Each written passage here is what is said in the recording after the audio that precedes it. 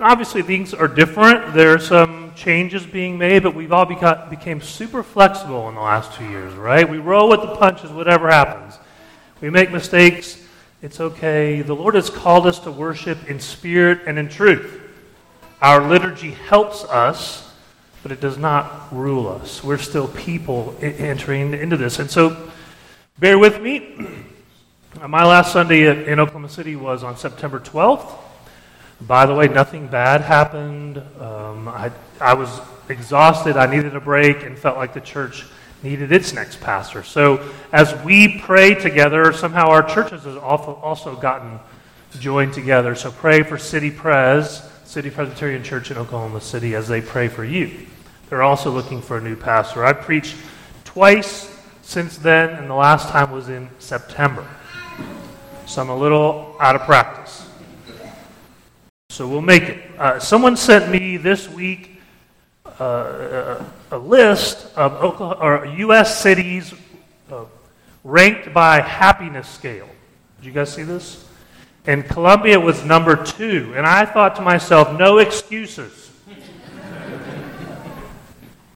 Cannot blame the city for your unhappiness.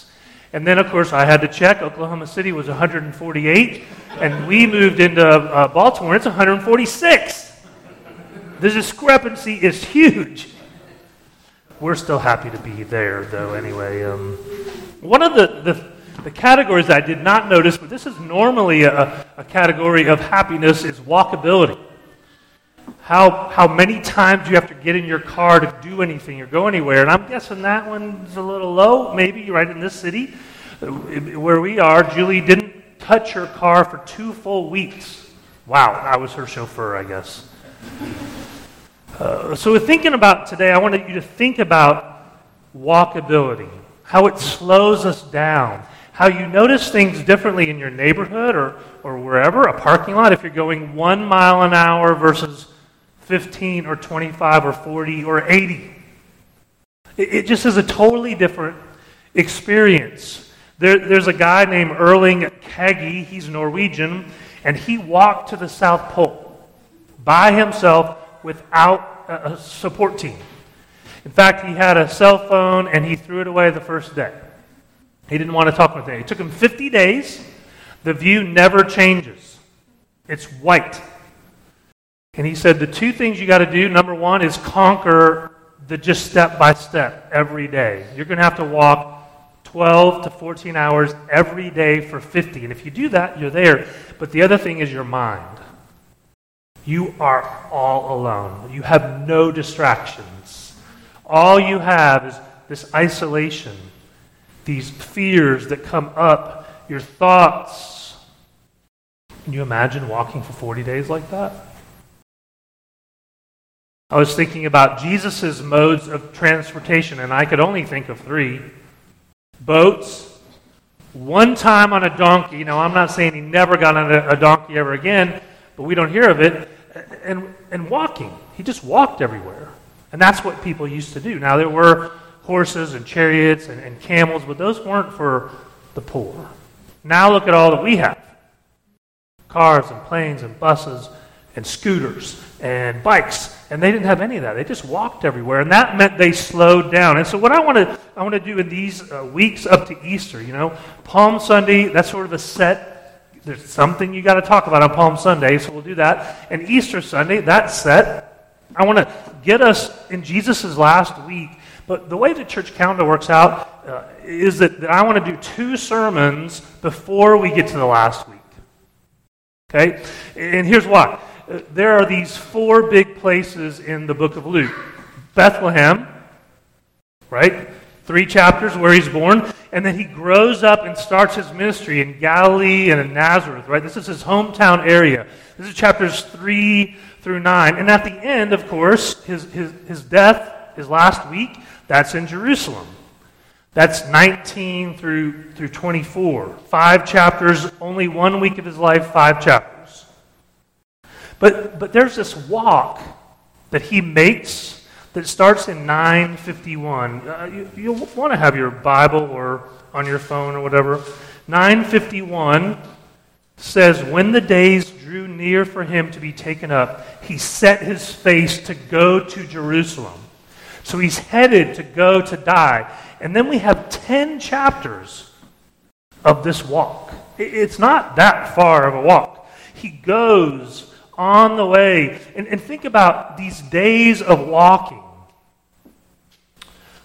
These chapters where he's talking about his meetings and he's teaching parables. And I'm calling this a little bit of the in-between.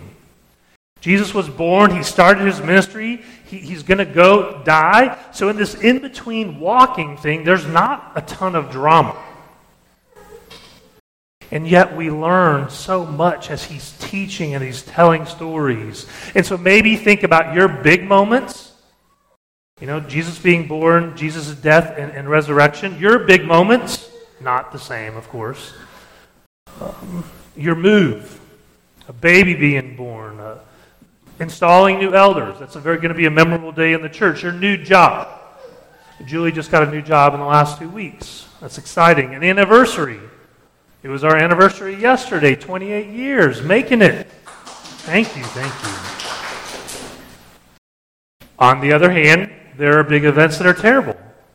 On March 3rd, my dad's 1-year anniversary of his death came. So think about how our anniversary and his death are now sort of tied to each other. These two big events in our lives are joined with only 1 day apart.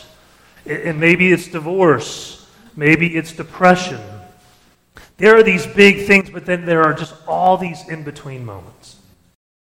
A normal day, a normal meal. You know, you calculate your life and 1/3 is spent sleeping. It's amazing. The stuff that happens on Mondays and Tuesdays, that happens in our cubicles or in our classrooms or around the table.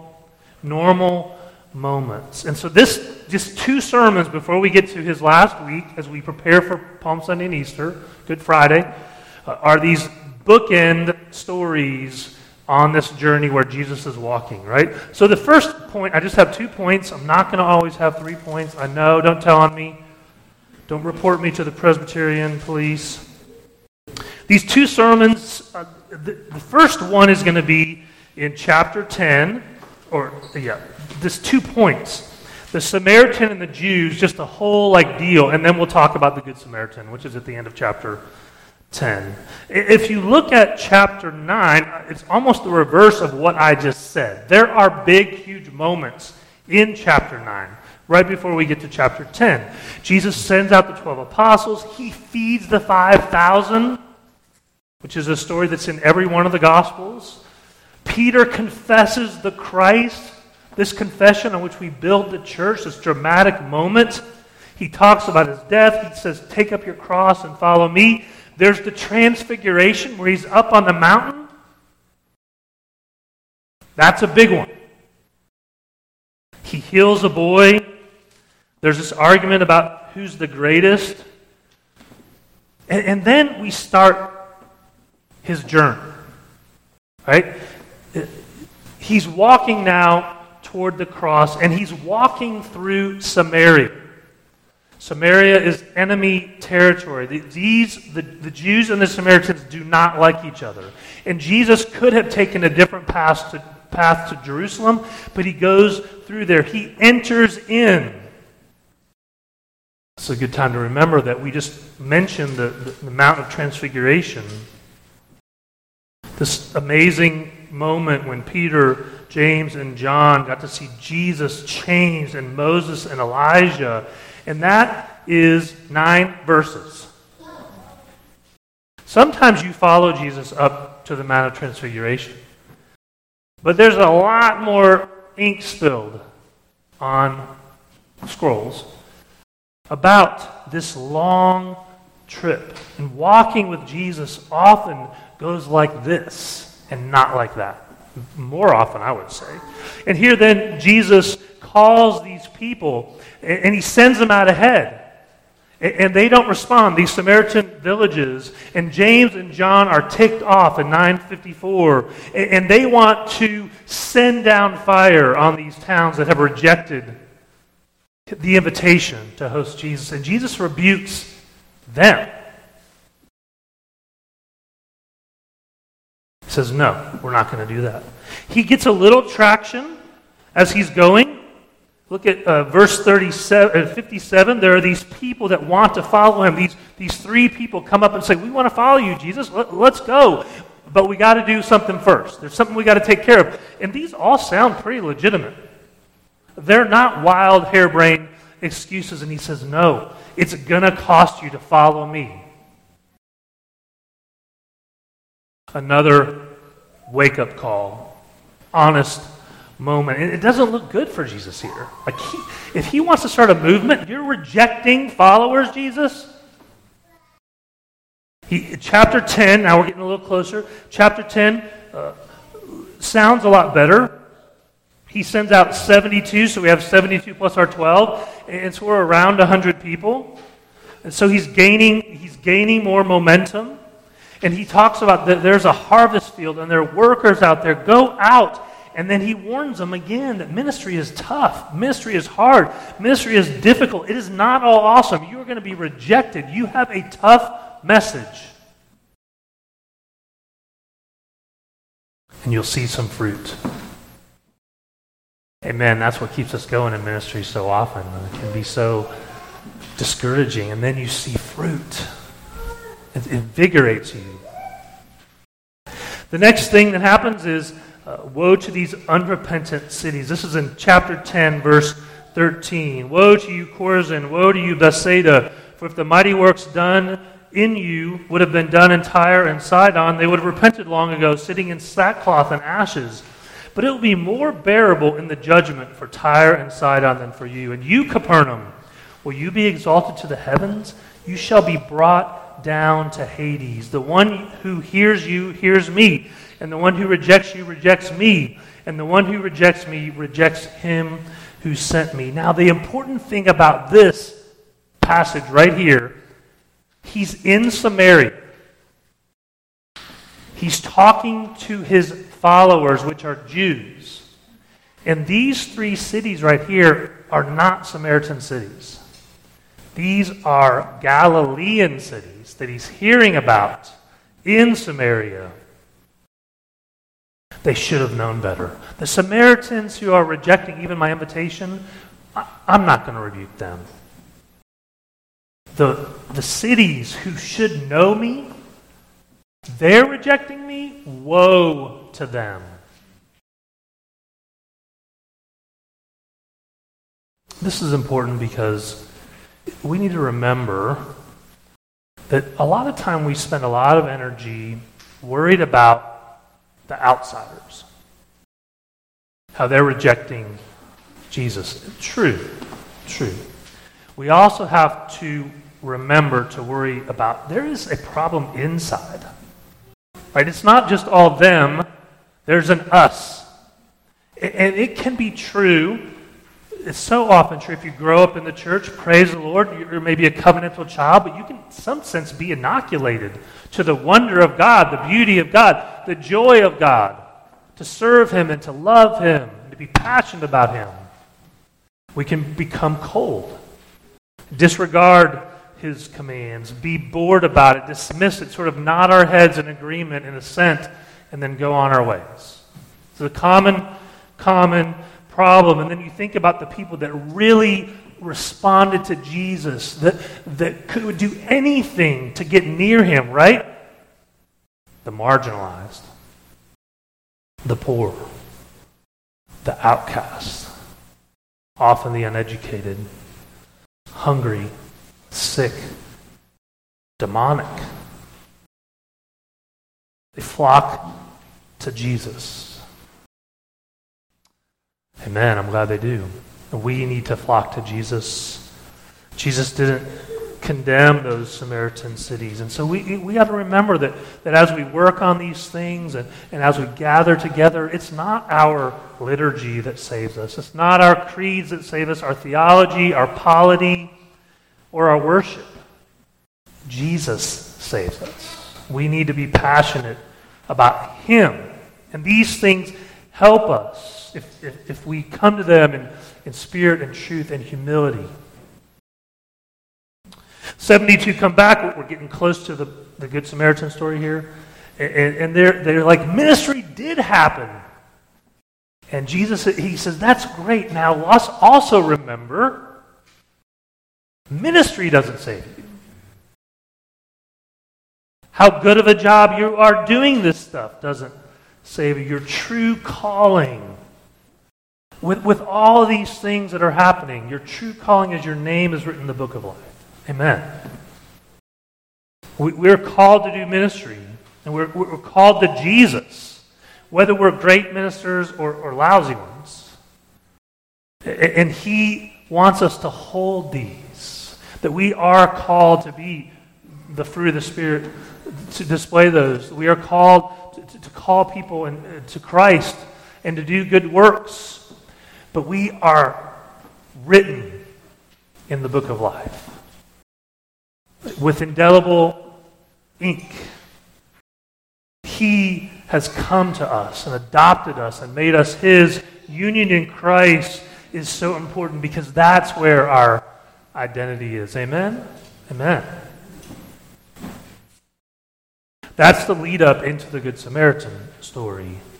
So as we get to there, I want to ask you who you think the most famous Presbyterians are.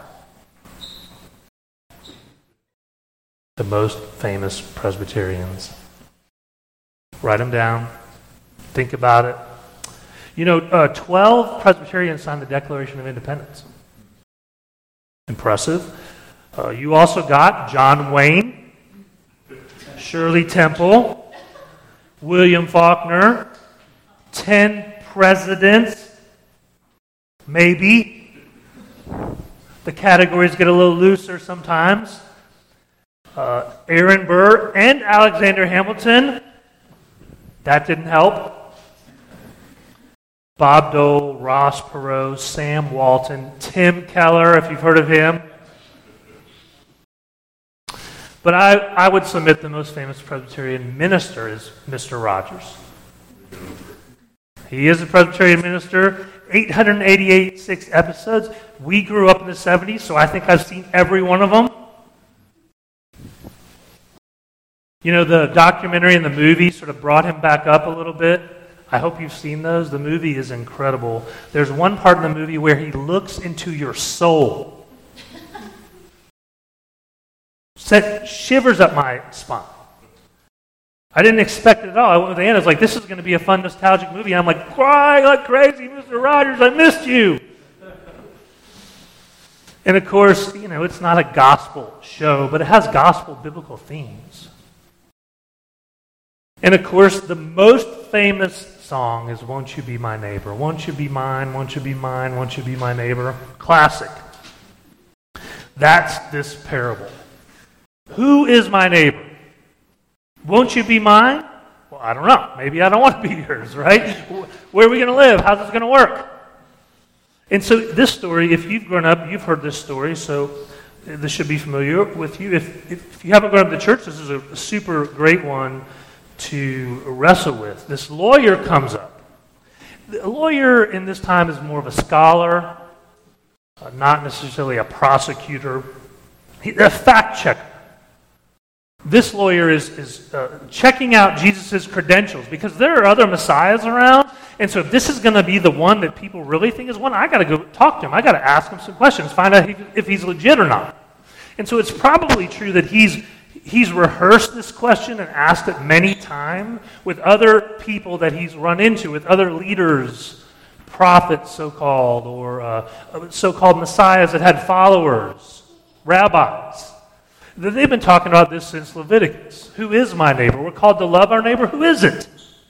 So he asked the question in 9:25, Teacher, what shall I do to inherit eternal life? This is previous to the neighbor part. What's written in the law?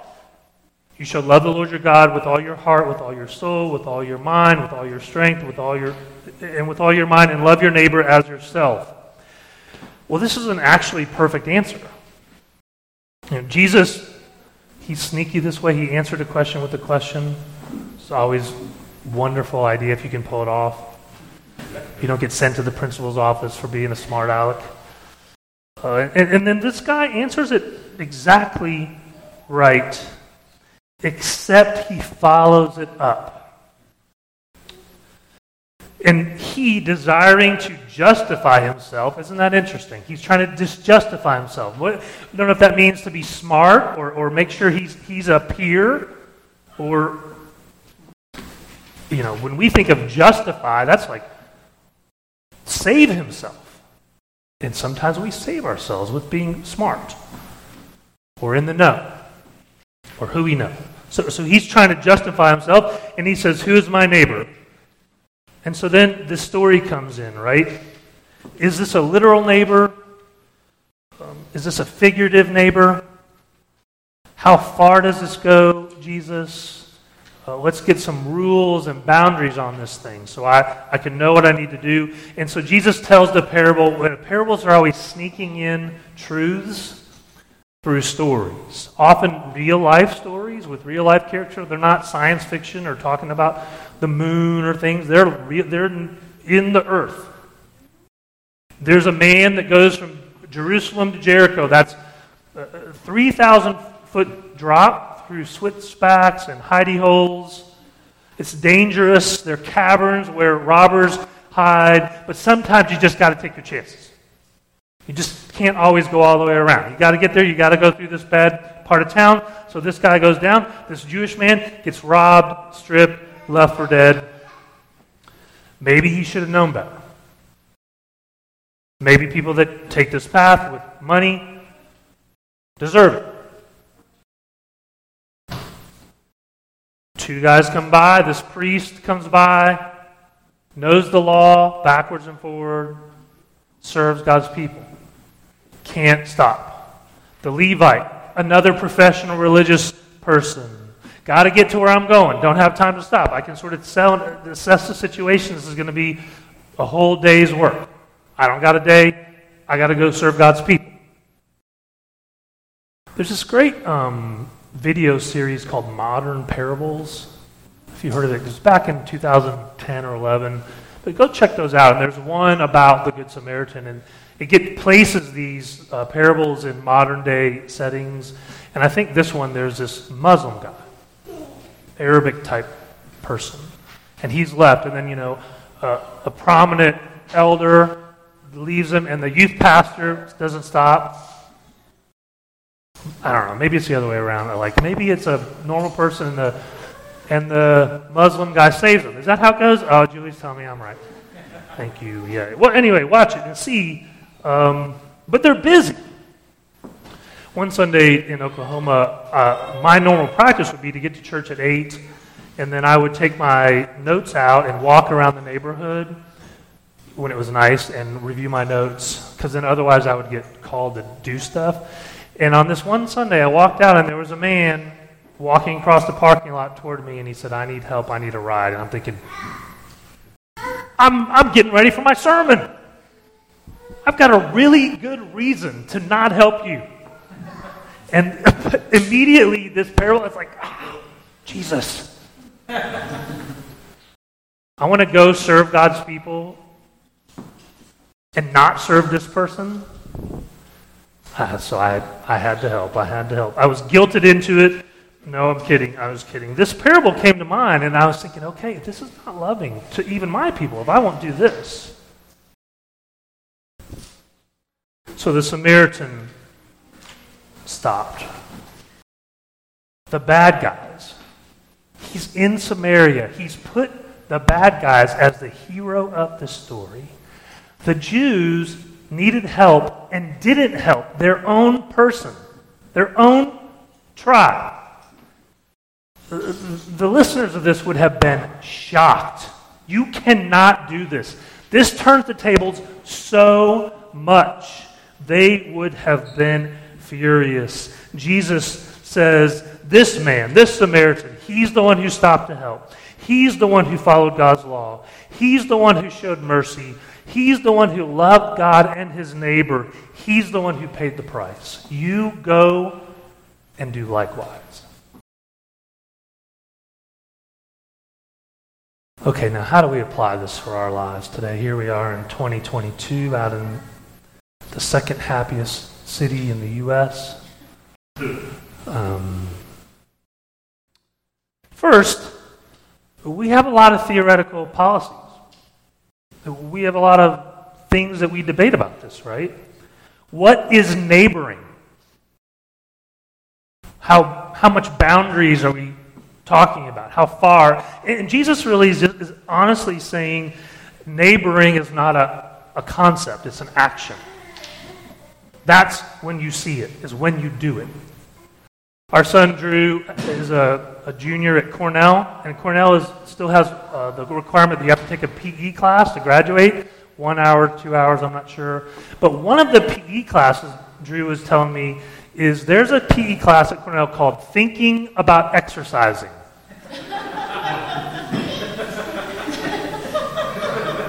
I kid you not. Is that exercising? No. Thinking about tasting food is not tasting food, is it? No. Reading about how food tastes, not tasting.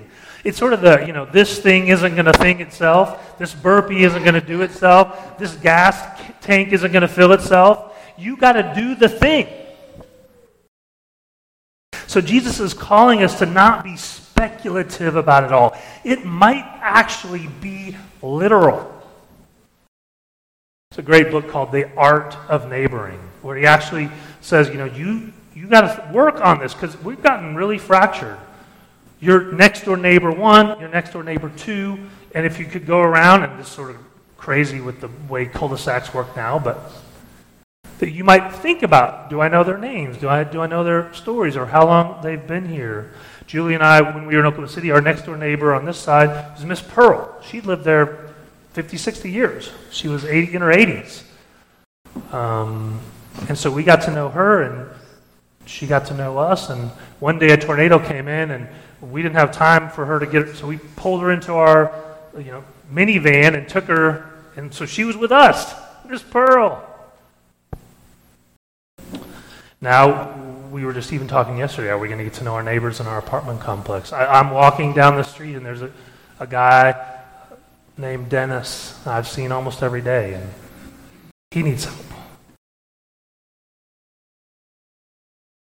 Maybe if you're a kid, it could be your siblings. Or if you go to school, your person who sits next to you. Or even on the playground when you're playing with someone. We got to slow down to notice and to know who they are. Not easy. But the real big point is maybe when we read this story, maybe you're not the hero. I do think we tend to read this story like, how can I be a Samaritan? Now, that's what I've just been mentioning, right? How can you love your neighbor? How can you help people? But also I want you to think, maybe you're the guy who needs help. Who has helped you get to where you are? We often operate, we're in this big meritocracy, and everything I have is because I got it. Where did you get help? How did you get to go on that vacation, trip, or have that experience? Where have you been rescued and saved? And so ultimately, as we wrestle through that, the Good Samaritan is Jesus himself, isn't it? The unexpected solution, who found us and paid to save us, and who was stripped and beaten and left for dead in order to save us. The one, in fact, who moved into our neighborhood when he didn't have to. Think about all he had, and he got himself into a womb, was born in a stable in Bethlehem, which is like this backwoods town, and I used to know what it was in Oklahoma, but I don't know what the backwoods towns are. The place you would never expect the king to come from. Didn't have to do that. Didn't have to become embodied. This is the Son of God, the second person of the Trinity, the Alpha and the Omega, the creator of the universe, who moved in and tabernacled among us. He died on trumped-up charges as a criminal, totally in the wrong neighborhood, around people that hated him, killed him. And he went there on purpose to save you and me. Amen, right? He didn't leave us alone. He came to save us. He even came to save people that are bad neighbors. You don't have to be a good neighbor to be saved. When you get saved, you might think about showing the love to others that Christ shared for you. He's not just saving his ministry team. He's not just saving the people he thinks are doing good. None of us are doing good. So we all have this thing in our lives, that grace is not deserved, that we are not always the Good Samaritan or rescuers. We get rescued by our Good Samaritan. Let me go back to Mr. Rogers for just a minute as we close here. You know, he also strikes every cynical bone in my body. When you think this guy cannot be this nice. And you know, the movie is sort of about that, isn't it? This guy who's in the movie is super cynical. And he sees the love of this person, this flawed man. And you remember Mr. Rogers would sing this song? Very famously sang it to one little boy in a wheelchair. And he said, "It's you I like.